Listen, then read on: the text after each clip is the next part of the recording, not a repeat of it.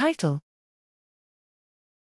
Prioritizing Complex Disease Genes from Heterogeneous Public Databases.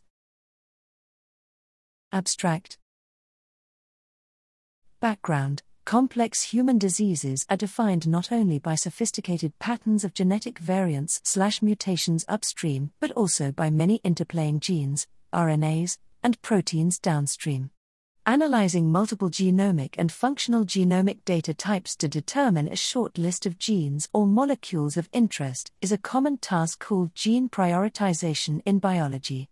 There are many statistical, biological, and bioinformatic methods developed to perform gene prioritization tasks.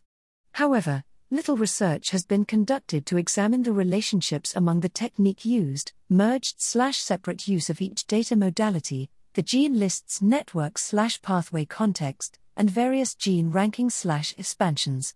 Methods: we introduce a new analytical framework called gene ranking and iterative prioritization based on pathways, GRIP, to prioritize genes derived from different modalities. Multiple data sources, such as BioPortal, Pager, and Cosmic, were used to compile the initial gene list.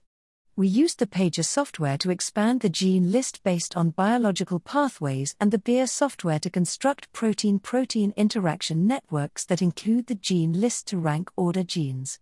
We produced a final gene list for each data modality iteratively from an initial draft gene list, using glioblastoma multiforme, GBM, as a case study.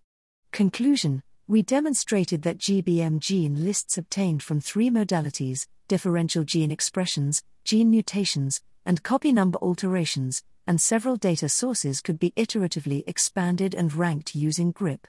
While integrating various modalities of data can be useful to generate an integrated ranked gene list related to any specific disease, the integration may also decrease the overall significance of ranked genes derived from specific data modalities.